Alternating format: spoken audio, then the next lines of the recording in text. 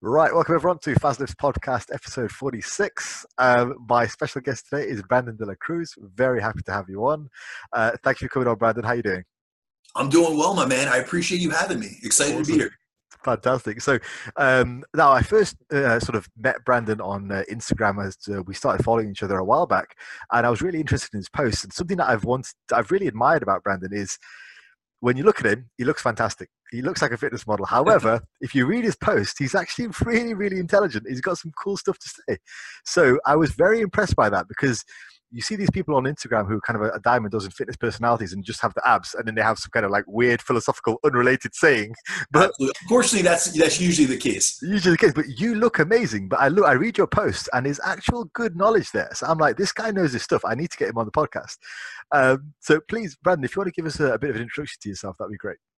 Absolutely. All right, Faz. Well, first and foremost, let me say thank you. I appreciate you having me. I appreciate the compliments. I appreciate your posts as well. Always very insightful, knowledge-based, evidence practices, which I both value and I respect. So let me say that first and foremost. But, I'm from New Jersey, so I'm over in the States. I am not only a fitness model, I compete, but also my profession is in this. So I'm actually a national sales director of a supplement company based out of New York called Innovapharm. I've been working in the supplement industry the past 10 years, and that's really where my passion stemmed from. Initially, it was training related, and then I just got into this deep dive into nutrition and into supplementation on the ergogenic side. And that's really what's fueled the last 10 years of my life. This is literally, this is everything to me. I coach, I do national sales, I train. This is my lifestyle, and I try to live this and emulate the things that I preach, not only on social media, but preach in my everyday life to clients, to friends, to fans, to followers, 365. Because I feel like you said, especially with a lot of people that have a good look, a lot of times, I've worked with a lot of companies over the years. A lot of the guys don't have the knowledge behind it, and they're more so getting results in spite of what they do rather than because of what they do. Absolutely, yeah, yeah. I had a conversation with a PT once, and he said, if most people just clean up their act a little bit, they'll be able to get six pack abs. And I was like, you don't really understand how difficult it is for some people. Yeah, Yeah, no, not at all. And it's unfortunate that a lot of times people will, I'm sure we'll dive into training ideologies and things of that sort, but they'll take the things that they see in Flex magazine or, in the old muscular developments, and they apply it to themselves, and they wonder why they don't see results. And they think that it's because they're not meant to be, or they don't have the genetics. And that is a component, don't get me wrong, but it's also that they're not following the right people and they're not applying the right practices to their own programming to optimize their results. yeah. I think we're quite fortunate these days. In the last 10 years, the research on hypertrophy, muscle science, fat loss has really accelerated. When I first started training in 2000, we had a lot of this research on sports science to do with like strength, and we kind of tried to extrapolate that towards bodybuilding. It didn't really work, Absolutely. but now is a lot of stuff on actual bodybuilding, which is fantastic. I couldn't agree more. It's great to even see, especially on the nutrition side as well as on supplementation side for me as a career, that people are going towards more of evidence-based practice as well as doing research and clinical data. Because think about it, just like with training, we used to take what the bro said in the gym and apply it to ourselves. People did the same thing with nutrition ideologies as well as with supplementation ideologies. You had prop blends, you had these fad diets, which are still prominent in today's society, but now we know, it's more, the law of thermodynamics, calories in, calories out, and things of that sort, where we could more objectively look at things and say, there are many methods and ways to get to the result you want. It doesn't have to just be one. It doesn't have to be keto. It doesn't have to be high carb. You don't have to take one approach. You could take many roads to the same destination. Yeah, love it. It's great.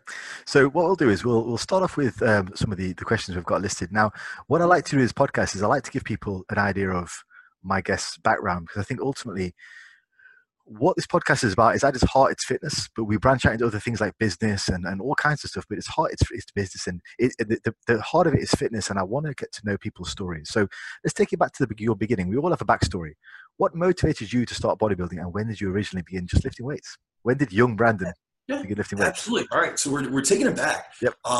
Rarely do I get the chance to talk about this, but honestly, I was the type of person that I never liked really fictional things. So I wasn't, you hear a lot of guys, they talk about like they had like a fascination with Marvel and Capcom and comic book characters. That honestly was never me.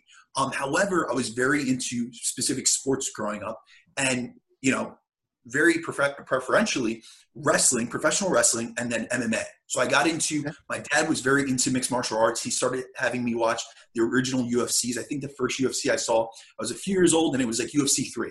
So we're talking like Ken Shamrock and guys that had Herculean techniques. You know, or like, for instance, the first guy I really looked up to was Vitor Belfort. And if you remember Vitor in the initial UFCs, a Herculean physique. He was tagged. Yeah. 19 years old, raw, ripped, 205 pounds. And I saw those type of things as well as with professional wrestling. And I used to go to all these, in person. I live about 2 hours, or I grew up about 2 hours outside of New York. So I had the opportunity to go to Madison Square Garden and see things live. So I saw these physiques, and I always, wanted to emulate that. And I remember asking my dad around 8, how did they look like that? They looked like real life comic book characters. And so he explained, very like rudimentarily, that, weight training, and they put their body under stress, and that's what created that. So probably around 9 or 10, we went and got a weight set, just adjustable dumbbells. I think they went up to like 15 or 20 pounds. And literally I did what every kid does. And I did bicep curls, I did some push-ups, and I did like tricep extension every single day. Saw no result. And that was honestly, I think we all did that. We were all susceptible to that. We saw what we saw in the magazines or, on TV, and we emulated that, but with no results being, achieved, unfortunately. So it took a couple of years actually until I actually started like a formalized weight training program. But I got very into distance running when I was a kid, early through middle school and through early high school. I was quite good. However, I had a growth spurt around 15. I went from like 5'7" to 6 foot. So very quickly, and I just outgrew my structure. I was getting very tall, but I was very underweight. I was about 110 pounds at 6 foot tall. So you can imagine severely underweight. And so I had some structural integrity issues, and I had a back injury, which landed me in a back brace for about a year. Okay. So during that time, I started looking into recovery modalities. I got very into rehabilitative therapy, and I had a PT that also had, her husband was a chiropractor who was a bodybuilder. So really through the rehabilitation practices, they started me with weight training, initially just for my back, and then we built things from the ground up. So going into leg training and full body, and I got a very rudimentary strength and conditioning type approach. And honestly, within a few months of that, seeing how it helped my recovery from being unable to even, stand and have regular posture to the stability and strength that I saw in my body changing, it made me take a much different approach to life in general. So previous to that, I actually had, when I was running, I had an eating disorder. So I was massively under consuming calories and over expending calories, just trying to stay as light as possible. So having seen that, now I'm looking at weight training magazines and Flex, and I'm going on bodybuilding.com, and I'm seeing all these different facets of information saying that these guys are eating, 10 ounces of protein per meal. If you remember early 2000s, it was very high protein with Chris Aceto, or guys like that, high carbohydrates, very low fats. But I saw that they were fueling their body, and it kind of changed my ideology on nutrition because I was always very restrictive. So I've always been a very healthy eater, but the portions, I was weighing out my food at 10, 11, 12, which most people don't do, but I was doing it to manage caloric intake. So for me, everything was calorie based. And then I realized, I need to look more at the macronutrients, maintain the quality, but increase the quantity. Where were you getting that sort of original information from? So 2 questions really. One, how old are you, Brendan? I'm 27. And where were you getting that original information from for tracking macros and calories? I think prior to your bodybuilding education. So honestly, just from regular dietary books. So I was looking at a lot of like Runner's World, and at that time I was an endurance athlete. So despite the fact that they would promote carb loading, so that was very prominent. If you look at the research behind carbohydrate loading, it is in endurance athletes. That was only done a few days prior to the event itself. So you essentially run low, train low, compete high. So essentially very low, calories during your training phases, which are long periods of time. And then we would load up and junk load, with pasta, pizza, things of that sort, process and refined carbohydrates prior to the event itself. And, you got an ergogenic effect from that. So I was always managing calories, but I wasn't, fueling my body with what it needs. And I think a combination of having done that and just overtraining in general, it contributed to that back injury. And it was kind of like a shift in my life where I kind of put a halt on the running, the overtraining, and the undereating. And bodybuilding allowed me, or the process in which I got into bodybuilding allowed me to say, wow, like there's a different form of fitness. And it could be something that I'm not hurting myself or restricting myself, but instead I'm fueling myself. I'm looking at nutrition differently, and I'm trying to elicit an effect. During those early times where you sort of got away from the endurance aspect, did you get away from that unscathed? Because I've heard of people doing that and them having sort of issues with testosterone levels and all that kind of stuff. Was that ever a problem with you, or did you manage to get away from that? Okay. You know what? Honestly, there was no biomarkers that I could see that were drastically tanked. So I did do blood work on a repetitive basis, but really it was just what I was feeling and in terms of my body developing. So like I said, I was fairly underweight for my size, and I just wasn't having the recovery capacity. So it wasn't that it affected me too much hormonally. Now, mind you, at that time period, I was 14, 15. Going into puberty. So I'm in the prime of natural testosterone production and things of that sort. But I did have, I felt weak. I had issues. One thing I did have was hematology. So I had very low iron counts and low hemoglobin. So that was one thing that I had to increase red meat consumption and things of that sort, but nothing that was too deleterious to my health, luckily. Good. Excellent. So when did it transition from, okay, rehab? We've gone past the cardio phase, we've gone the rehab, the running phase, rehab. When did it transition to, I want to look really good, I want to compete? Or when did that happen? Okay, so after that year of doing rehab and actually getting into weight training, I was going to go back to track. And honestly, I got so involved. And I'm the type of person, I was very scholastically inclined. I was very into studying.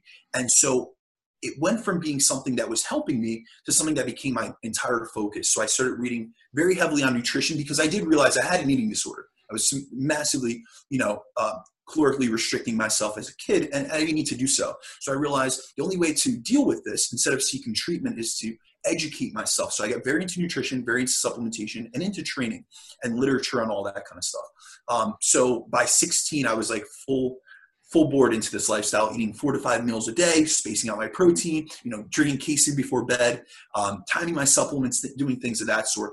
And I just did it to aid in performance, to increase obviously increase my body or improve my body composition. And just due to a passion, I didn't think anything about competing. At that time, by the time I was 16, 17, I'm 6'2". I was still a slender guy, very lean, looked like a model. And that's honestly what I was going for. At the time, there was guys like Greg Plitt that were doing tons of covers, or Michael Hearn. And there were guys I looked to, tall, elegant looking guys that were intelligent, they were articulate, and that attracted me more. Now, I really liked the research, and I liked the training styles of the guys like Jay Cutler at that time, or Kai Green especially. Kai Green's based out of New York. I used to go to his training seminars. I used to go to gyms to see him even in high school. Wow, cool. So it was a cool environment, but I realistically looked at myself and I said, that's not really what I want, A, and B, I don't know if that's possible. So, I love that that's such an option for guys these days, like coming over the last 10 years, because when I first stepped to my first gym in 2000, like everyone there was about 18 stone, 250 pounds, like everyone. And I'm a kid walking into this place, I'm thinking, that's really the only option I've got. So I didn't know what to do. So I ended up going to powerlifting because I was like, I don't want to do that because these guys are too big. But had I grown up a little bit later, I probably would have gone into maybe more, classic physique or men's physique, stuff like that. Yeah, definitely. Yeah, but see, this still wasn't an option. So the reason I went the fitness model route was there was no men's physique. There was the WBFF, which wasn't too prominent in my area, but they had the muscle model contests and stuff. But fitness modeling was extremely prominent, especially that I lived near New York City. So I looked at guys in the magazines and I said, all right, I don't know if it's attainable or if it's realistic, nor is it something that I desire to look like a professional bodybuilder. But at the same time, I want to be lean. I want to be cut. I want to have an athletic, aesthetic physique. So really it went from, we were in those early to mid 2000s where everyone was doing perma bulks and stuff. And then all of a sudden the genre or the era kind of changed into more of, these aesthetic types and things of that sort.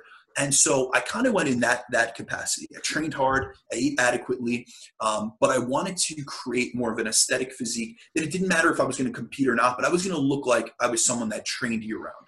Yeah, That sounds great. I think it's great that we've got the option for that now, and it is socially acceptable to do that. And we've just got so many more options on the table because it's not for everyone just to get bulked up and massive. And Absolutely. and let's face it, it's not healthy. So No, that's a huge thing. So I'm very much into the health component, and I'm sure we'll get into discussions about that.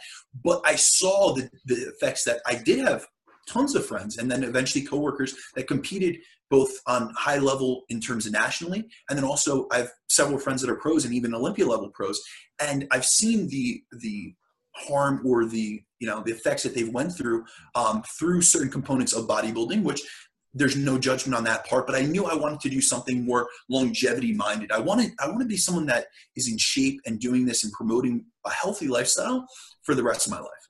definitely.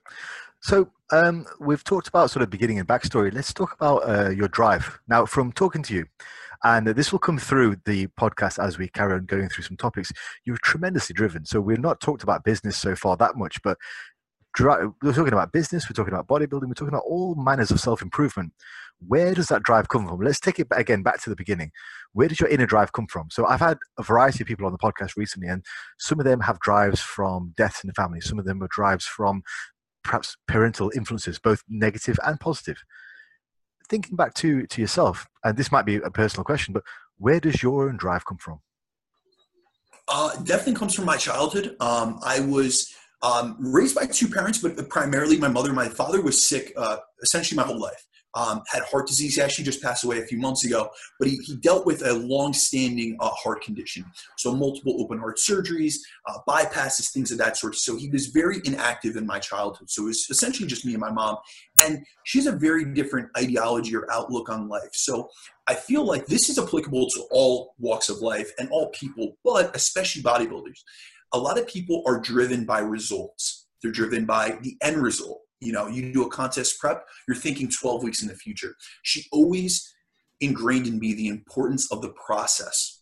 So doing your best on a singular basis, meaning every single day, checking off all the boxes that you need, because worrying about what's 12 weeks away, what's 6 months away, what's 3 years away is not going to get you there any quicker or in any better place. However, if you do your absolute best and you check off all the boxes, you stay disciplined, and you do everything necessary to meet your goal on a daily basis, those days compound. So I've always been extremely process oriented, which I think is something that a lot of people overlook.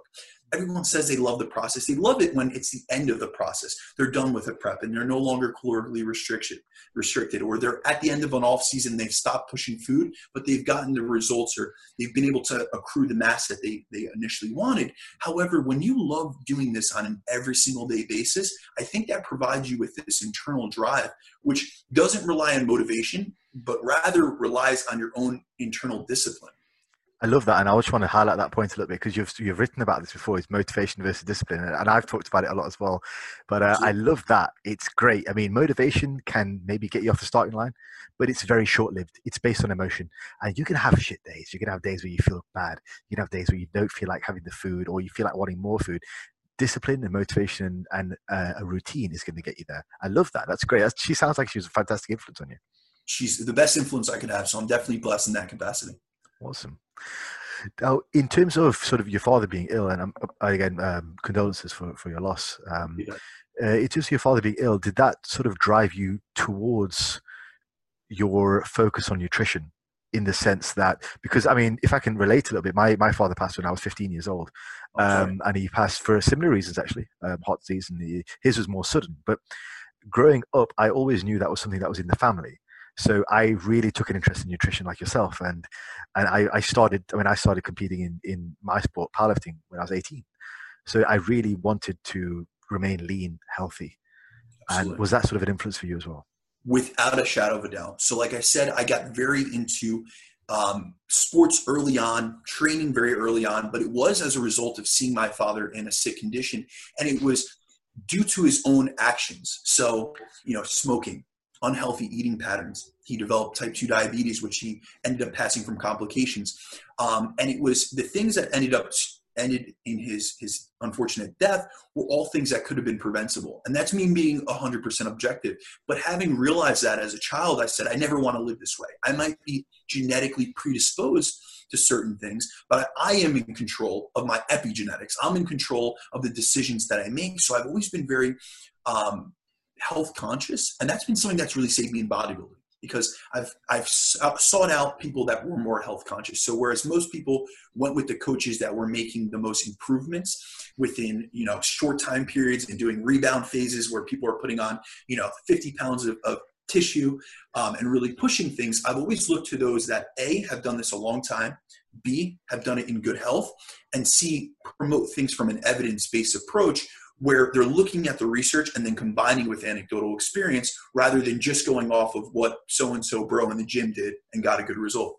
Yeah, I think that's great. So if we start we can go down the route of business now. So unless there's anything else you want to add with regards to sort of your own personal life, any other defining moments? You know what? Starting to compete was a defining moment for me. That's I like that. Definitely where I took this from a passion to something that it really expanded my mindset on all things. And it's things that I've learned. Because remember, like I said, I've always been process oriented, but all of a sudden I went through a phase, and I'd be a hypocrite if I didn't admit this, where I became solely results driven. And I got away from my original motivation or my original driving force behind what I did. And I lost sight of things for a bit. But I started competing in 2015 in men's physique. I've done 13 shows actually so far, competed nationally a few times. And it was something that off the bat from my first prep, I was extremely passionate about. We'll speak about my career later on, but I've had to do a lot of preps on the road, which have been hard to manage. So I definitely have tips for people out there that think that because they travel or that they have a career that they can't bodybuild. Not true whatsoever. However, competing showed me, it taught me a lot of things about routine, about time management. Because when I started competing, I had been doing fitness modeling for years, but fitness modeling is very different in terms of the look that you're going for. It's something that a lot of times you could keep this look and just manipulate a couple of variables, maybe cut some water or water load if you're that, that type of person. And then also you have to realize that the editing behind photo shoots, the lighting, there's things that you could play to your advantage. You can hit certain angles, whereas the stage under that lighting, it's harsh lighting.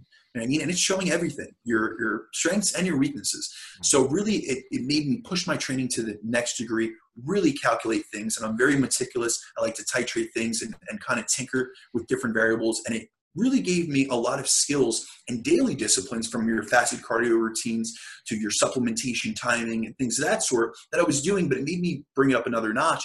And that has been things that I applied to business. That has been things that I applied to my personal life. I'm very about the details. So I live by the quote, how you do anything is how you do everything. And really, I that was instilled by me through competing, because it is what you put in is what you get out. Yeah, I remember Dorian Yates made the same point. He's talking about people training sets, and the whole idea that if you kind of hold back on a set, then you might hold back on the next set, and then it kind of seeps into your life. Okay, well now I'm going to skip that meal, and now I'm going to be late for work, and all of a sudden it's a cascade of I'm just slacking on everything. Yeah, absolutely. You got to draw the line, and you say, well, no, I'm not. I'm going to give my best to everything. Shadow it out. Yeah, excellent. Love it. So with your competition experience, now you've done sort of 12 shows since 13 since 2015. What were, if you just talk us through briefly, what were some of the shows that you did? I think the audience would be interested to know, like, what you competed, which categories, which federations, stuff like that.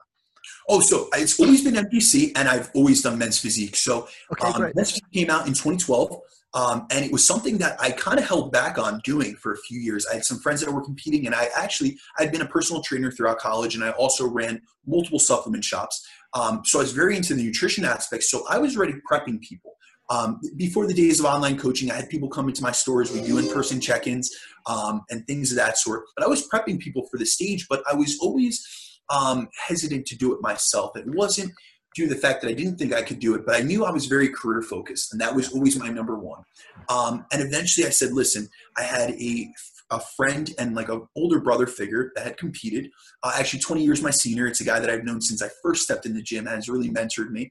And he kind of turned the tables and he said, listen, I would really like your help with nutrition, but I want to get on stage and I think you should do it with me. Now that year, I actually was traveling a lot for work. I was working in distribution. I used to travel about 65 to 75,000 miles a year on the road, so extensively. And I said, listen, I don't think this is the right time in my life. I just started this career. However, I'll prep you and I'll be there every step of the way.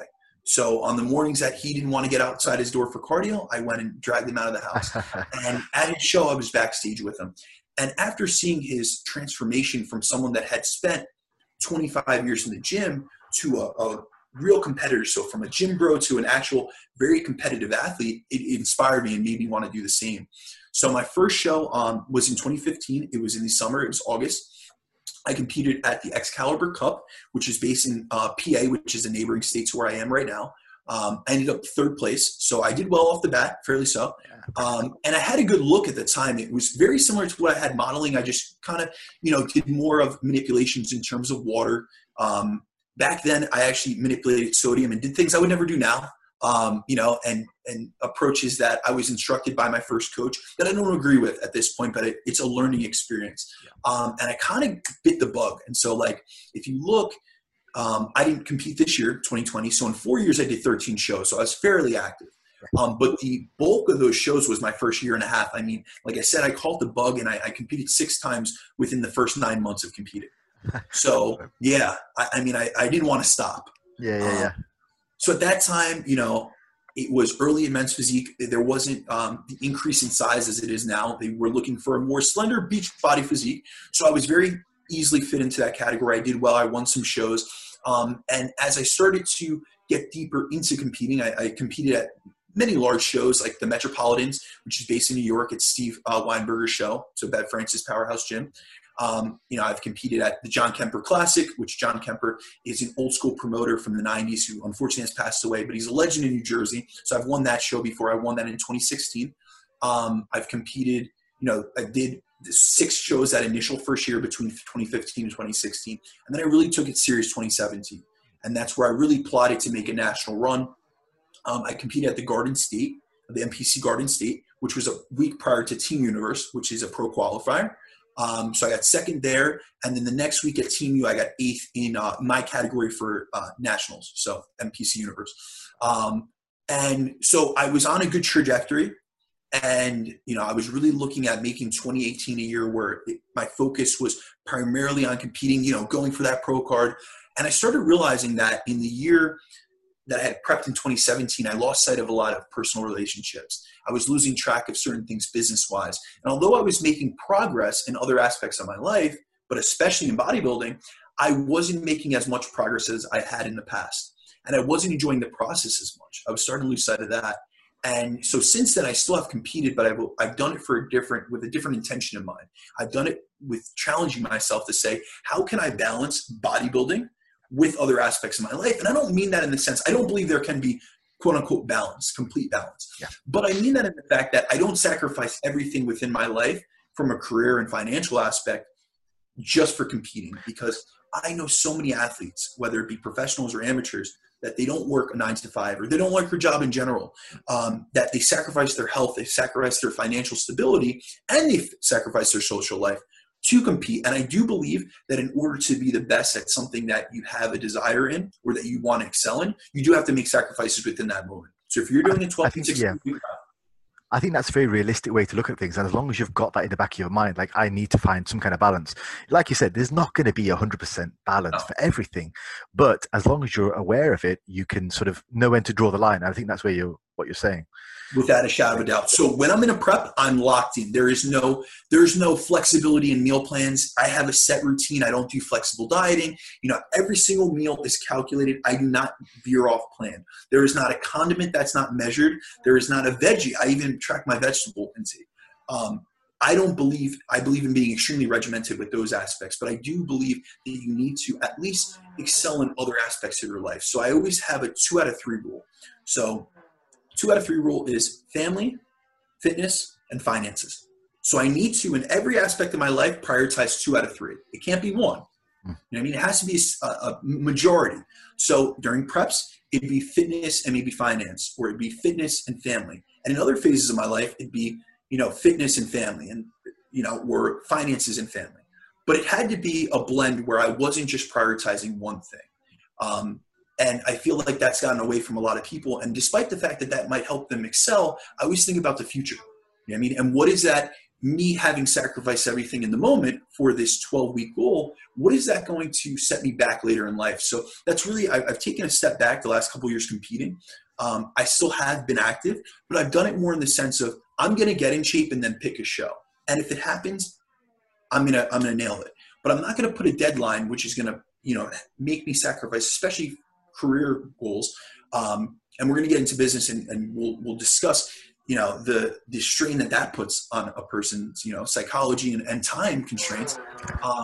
But at the same time, I've always made sure that I'm in shape. I'm ready for the competition. I believe if you're going to do something, do it to win without a shadow of a doubt. Just don't sacrifice your entire life in the process. Yeah, absolutely. Yeah. So if we move on to business then, and let's talk about sort of business experience in the early days. You said in the early days, you were a manager at various stores. Yes. Talk us through your experience of that.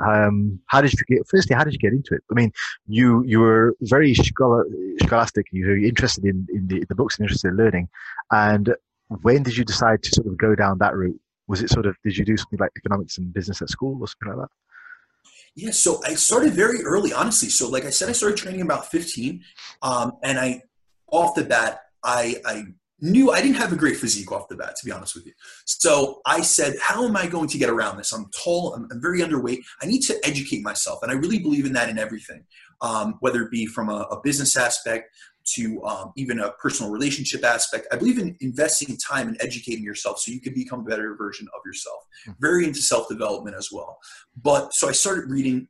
Back then it was forums, you know what I mean?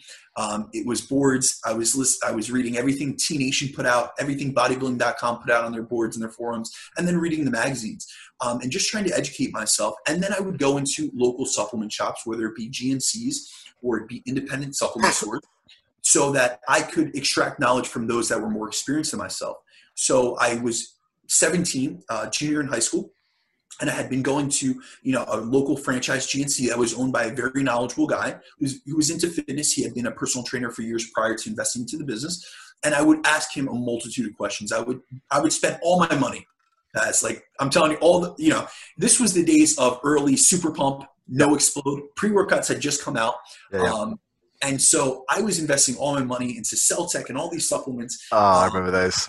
Yeah, it was Ultimate Orange back when I was younger. That was the one that blew your socks off. Without a doubt. And so we thought those were necessary. But I didn't just want to take the product and believe in it and get a placebo effect. I wanted to understand what was happening to my body. What was causing these physiological changes. So the owner of that store realized that I was very passionate and interested. So eventually he told me, listen, you're here so much, I'm going to give you a job. You're here enough that I can employ you, and enough. So started working there early, and that was something that I didn't see me doing as a career, honestly. I went to school for law, my degree's in legal studies. So my 4 years of college, I ran, I worked as a personal trainer on the side, but I also ran both corporate GNCs as well as I ran independent supplement stores. So I got the corporate aspect where I was in management during the school year. And then when I would move back home in the summers, I ran an independent retail store, which was more brick and mortar. And they allowed me to do more of research stuff. So I had the opportunity. I mean, I was doing this since high school, but I was ordering bulk powders, initially from like your True Nutritions and your bulkpowders.com. And I was making my own stuff. So my friends used to call me a chemist in college because if they needed an ergogenic supplement, I was the guy to go to. I was mixing different nootropics into pre-workouts, the racetam family, and all these things that were, not common at that time because it was the age of proprietary blends. And I was the type of person that I wanted a clinical dose of things to get the elicited effect that was in the research. So I was always the person taking bulk creatine monohydrate. I was taking beta-alanine powder. I was taking back then arginine because L-citrulline wasn't as popular, and making my own concoctions and choking them down because there was no flavor additives at the time.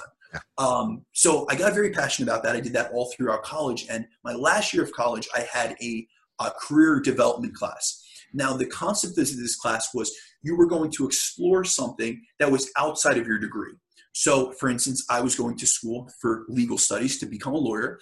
So I did not explore anything within the legal realm. And the reason was that the thesis of the class was that you were going to essentially communicate with someone in a position that you desired and eventually apply, but it was not for an actual job. It was just almost like a fake internship. Yeah.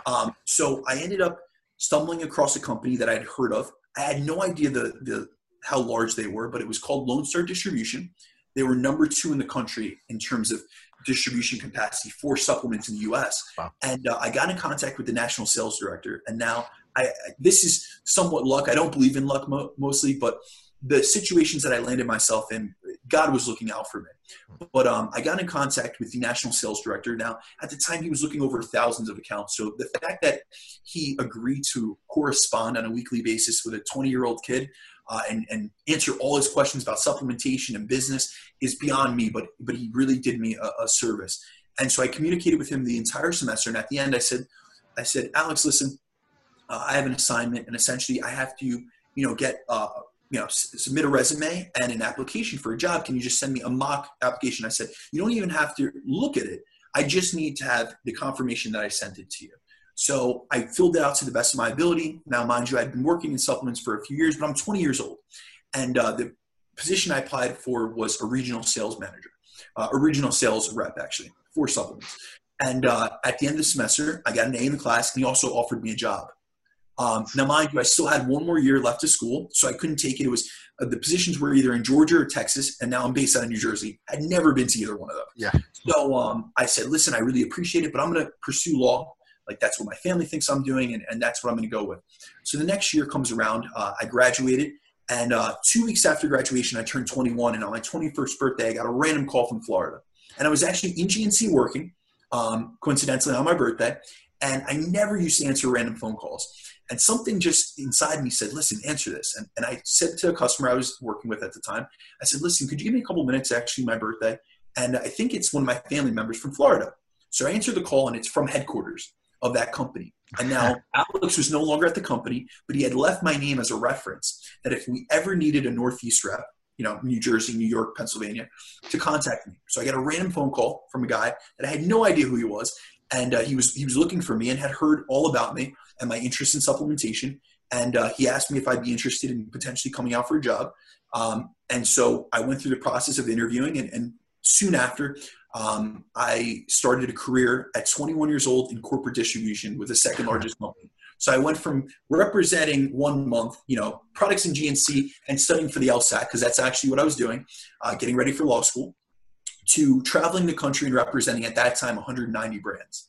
So that was the start. So off the bat, I'm representing Optimum Nutrition and BSN and Gasperi and all these brands that I looked up to my entire childhood or since I got into this.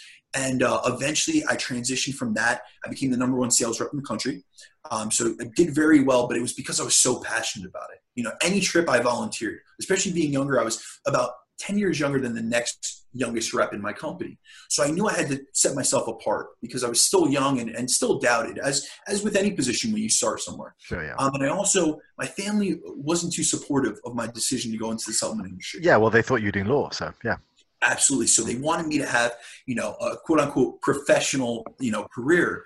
And they thought of supplementation, especially in that era, as like a kid's job. You did this in college. That's just something to pay the bills, not something to make a life out of. So I wanted to prove people wrong. And luckily, over the years, I established a very good reputation. Eventually, the company I worked for got bought out by Europa Sports. Europa is the number 1 largest distributor in America. So they sponsor the Arnold, the Olympia. The owner of Europa is actually an Olympia judge.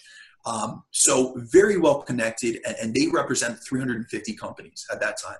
So luckily, it was a merge. They had bought us out, but I was one of the few employees that they kept on.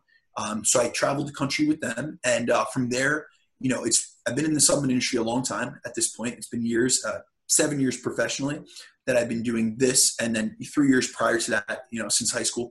But since then, I've been national sales director at multiple companies. I've been a key account manager most recently at NutriBio Labs, which is known for being one of the best manufacturing companies for supplements. So I saw the ins and outs of actual product manufacturing in-house. And I worked with companies like bodybuilding.com was my main account, iHerb, all these large e-commerce accounts. And now most recently, as of the last 6 months, I've been national sales director at Innova Farm, which is an innovative company based out of New York. And not only do I handle all our domestic accounts nationwide, but I also help with product development and research and formulation. Okay, brilliant. Now, one of the questions was, what was it like working at bodybuilding.com? Because that seems to be everyone's sort of, everyone's introduction to bodybuilding is bodybuilding.com forums, right? So you actually worked there. How was that? So listen, that was a dream come true. So like I said, when I first got into training, think about it, bodybuilding.com, especially in those like mid 2000s, that was everything. That's everything. I remember the first year that I got into training, I believe it was 2005 or 2006, and Lee Norton was doing a series called Diary of a Natural Bodybuilder. He was young, maybe 24, 25, and he was going through the whole process with bodybuilding. That was his sponsor. And I remember being on the boards, and I dug into every single thing I could on that site. And so throughout high school, I ordered from them, even when I worked at other supplement shops. So when I got the opportunity, I was running actually a chain of retail stores. In between one of my jobs, I was helping to expand a business, a local business. And so NutraBio was a company that we sold. It was our number one brand in the stores. And I'd been working with them for quite some time. They had brought me on as an athlete. And they had been after me to become an employee of theirs. And I remember thinking to myself, I'm not going to get back on the road, because previous to that, like I had mentioned a little bit earlier, I was doing about 65 to 75,000 miles a year on the road. I mean, I was never home. I was at home maybe 2 to 4 days per month. That gets tiring after a while. Without a doubt. So I'd taken a step back. I went into the stores. I helped build that business with a friend of mine. And I was very passionate about that. It allowed me to train more. That was during more of the days where I was very focused on competition. So I was able to stay at a home base, Monday through Friday, and not have to travel the whole week. I was able to have more flexibility on weekends that I could allocate more towards my clients as well as my own training. So when I got back into it, I knew I wanted to do something I hadn't done previously. So in distribution, I had been a rep, a state rep, and then I worked up to a regional rep, and then I worked up to a regional manager, and then I was eventually an assistant national sales director. So the only two things I had not done in the supplement industry was a national sales director, and then also I had not done e-commerce accounts. So meaning online websites, because I always did direct to consumer, or I always did brick and mortar rather. So when I got the opportunity, they gave me the accounts list, and bodybuilding was the first one on there, I was elated. I'll tell you, I was like a kid in the candy store. The first time I went out there, I walked into this building and I looked around and I saw a place that I've seen Jay Cutler do training videos at. The first time I got to train there, I actually went at 4:30 in the morning because I had meetings all day. I was doing presentations. Yeah. So I said, listen, I can't go without training here. Yeah. So I would go at 4:30 in the morning, and then I would go through a whole 10-hour day of presentations to all their executives, their customer service staff. But it was a phenomenal experience. They were my number one account, them and iHerb, which iHerb, if you remember, they were the sponsor that did the live cast for the Olympia a few years. So very big. They're very big for international distribution. Yeah, they're quite big in the UK. We some of the stuff that we can't generally get in our stores, people ship it over from iHerb. Yeah, without a doubt. So they were my two best customers, and then I handled all GNCs nationwide, all vitamin shops, and then several other large accounts were under my account listing. But really, my main focuses were bodybuilding and iHerb. So those were my main relationships. So bodybuilding in particular, it was an amazing experience. I got to travel out to Boise, Idaho. I would go several times a year, probably every 2 months on average, meet with their executives, meet with the content creation team, and did so many different things than just selling them supplements, because they truly are like a family environment. So it was something like, it was kind of coming full circle. I remember when I first headed out there the first time with our vice president at NutraBio, I was speechless, because I thought about this journey that I had been on, at that time, 11, 12 years. And starting at one place where you look up to these people, or you look up to this information hub, and then you're working with them personally, and they're coming to you for information. So I went from seeking out all their articles on citrulline and all these different ergogenic aids to giving presentations in front of 300 of their employees, informing them about the research on supplementation. That's so great. It was a nice role reversal, but it was eye-opening, that the value of hard work and consistency. That's amazing. So after bodybuilding.com, where did you move on to from there? So was that straight to where you're working now?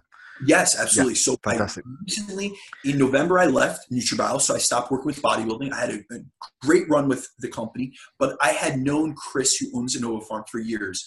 We worked together years ago when we were both in distribution, and he had a company that was extremely innovative. So they were doing things that a lot of people in this industry weren't doing. He's very interested not only in the research and what the clinical data says, but he's also into funding research. So he believes in giving back and investing. And I find myself really aligning with companies like that. So for instance, when it comes to training, I'm very into the work of Mike Israetel and Renaissance Periodization. And it's not only because they're insightful and they're knowledgeable, but they invest back into the research. You know what I mean? And I'm very keen on, aligning myself with people that are doing things to advance the industry and not just their pocket. Yeah, well, I mean, a lot of people don't know that, but Mike's company has invested into research studies to essentially get more of an answer into things that we need to know about. Yeah, which is great.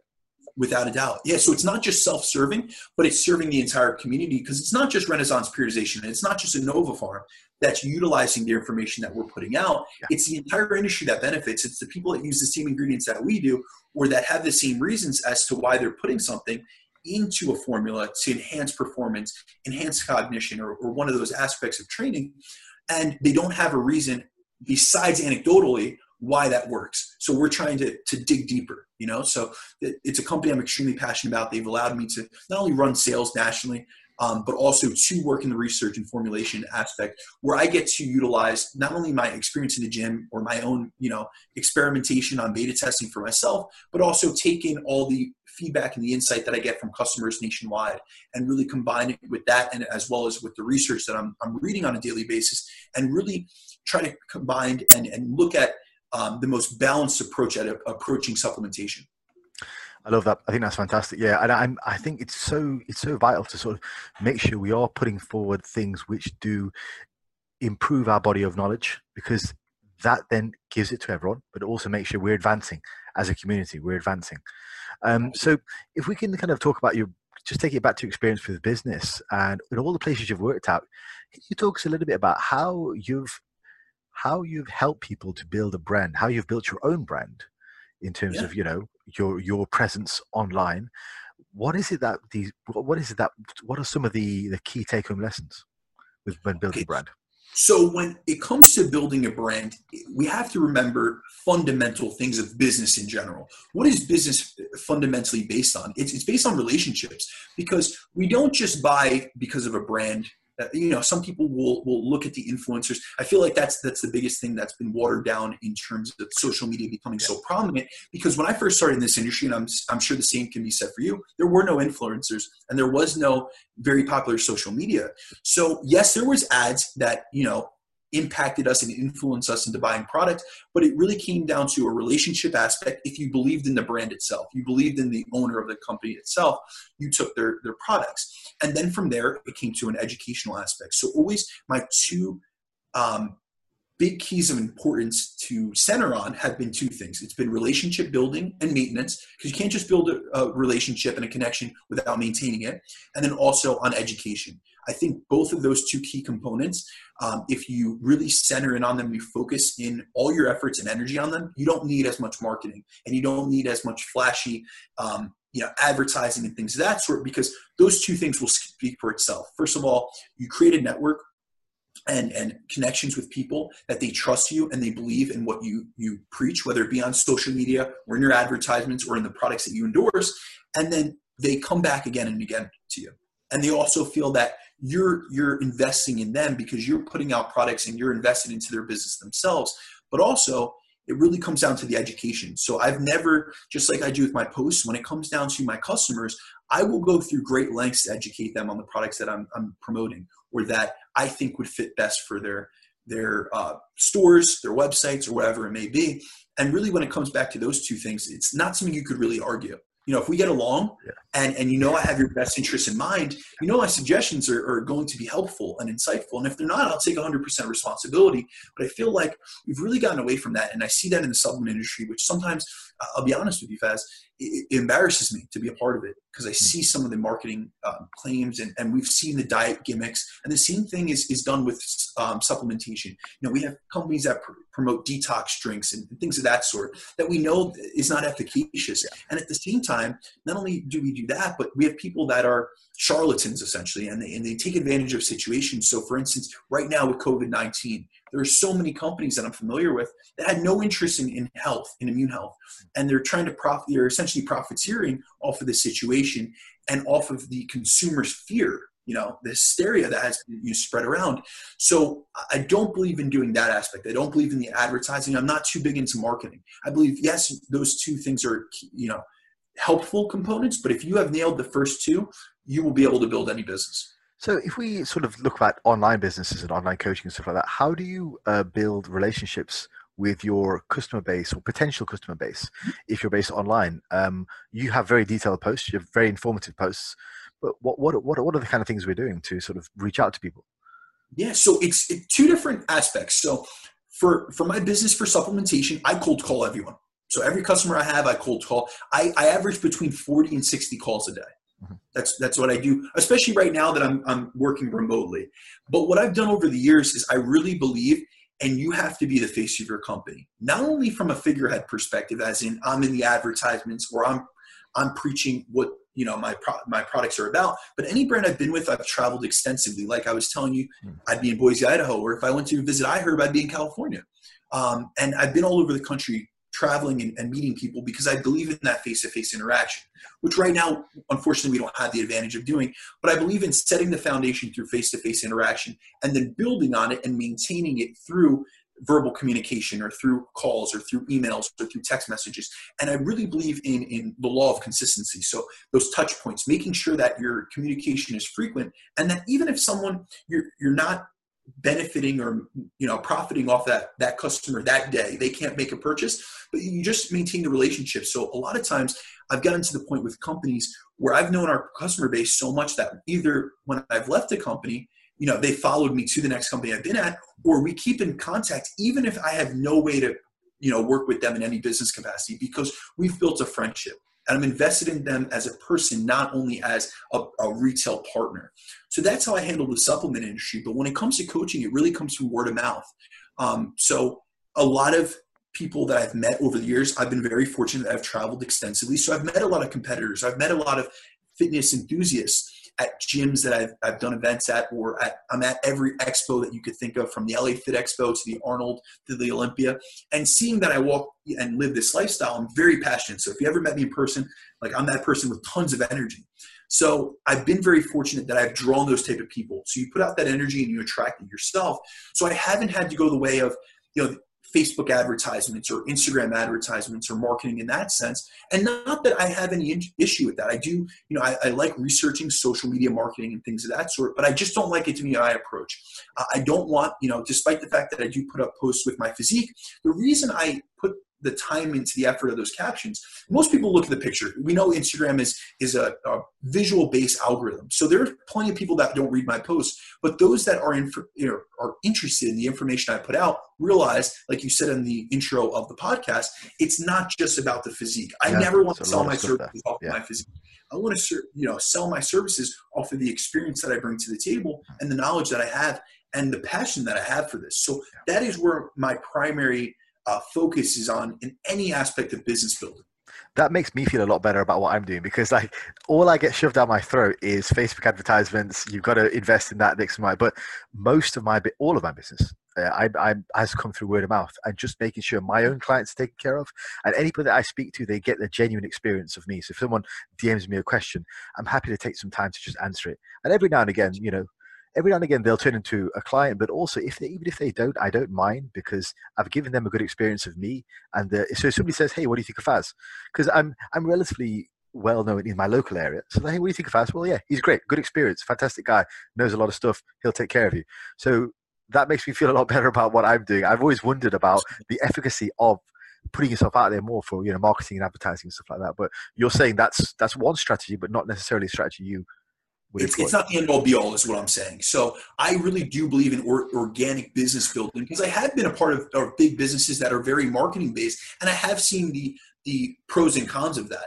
But at the same time, I don't see the longevity in that approach, because it's built off of hype. It's built off of the temporary enthusiasm of the moment. But if you can't maintain that through your relationship building and maintaining skills, then what are you really offering that customer? You've enticed them, you've hooked them on the line, but you're not going to be able to maintain that momentum or that relationship. So I'm more so into that. And I respect what you put out, especially in terms of your content quality.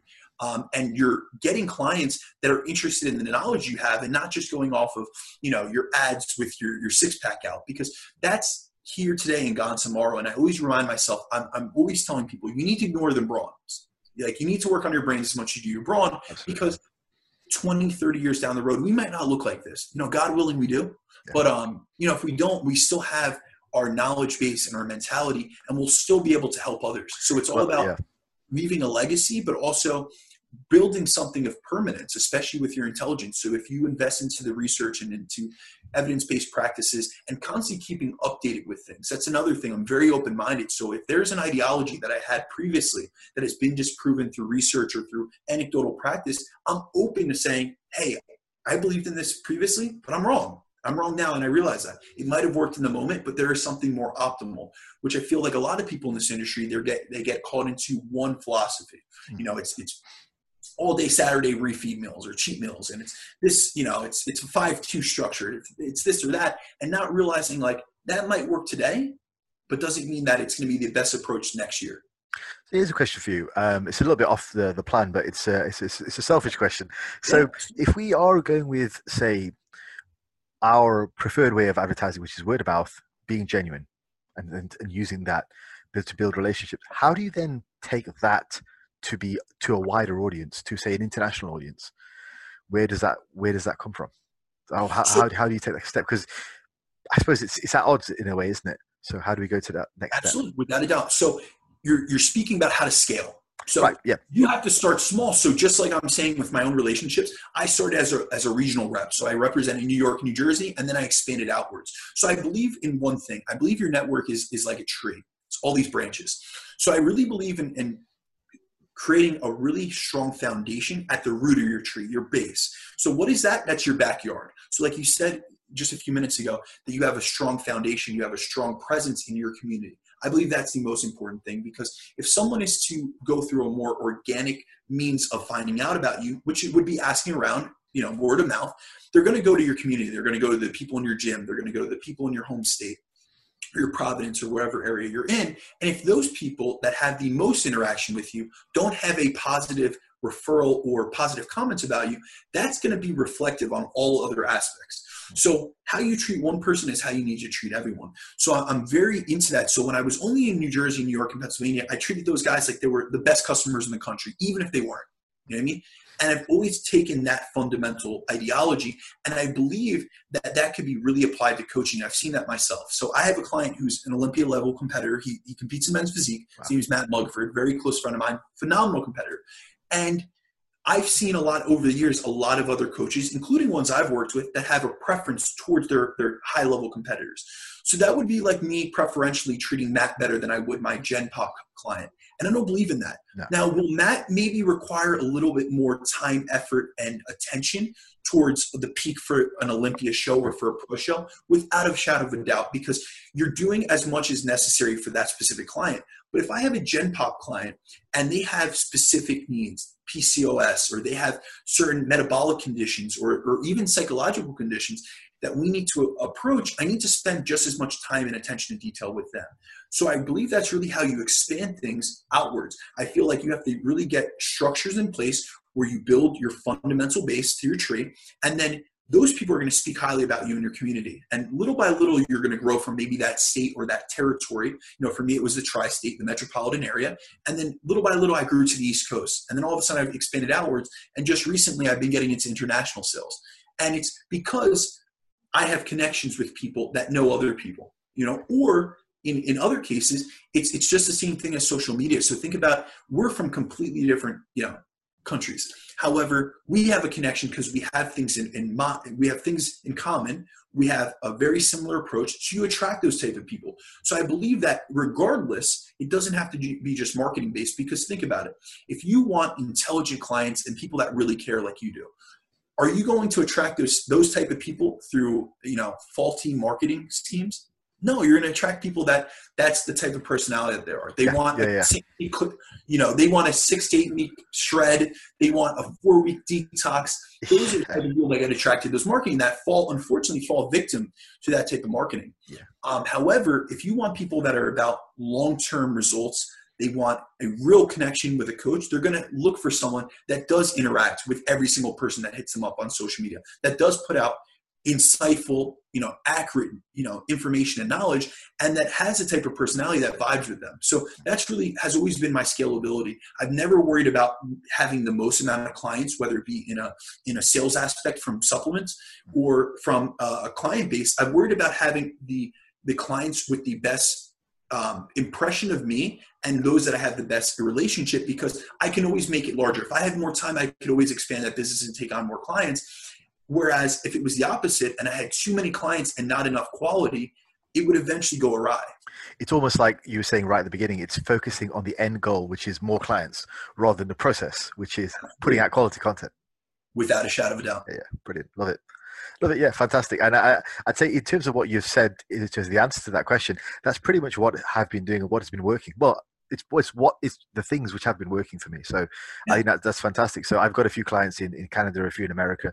I used to have one in Switzerland, and that's mostly just through word of mouth from my services, just so it's started to sort of get out there. So it's nice to see that. It's certainly nice when you get an email from someone who's completely out of your circle and you go, hey, I've heard of you. Let's work together. Absolutely. That's great. No, that's reassuring to someone like yourself or even someone like myself that we are doing the right things and that we don't need to go the big scale. And this is what I say, and I meet with marketing companies for my own businesses, not my training business, but more so my supplement business.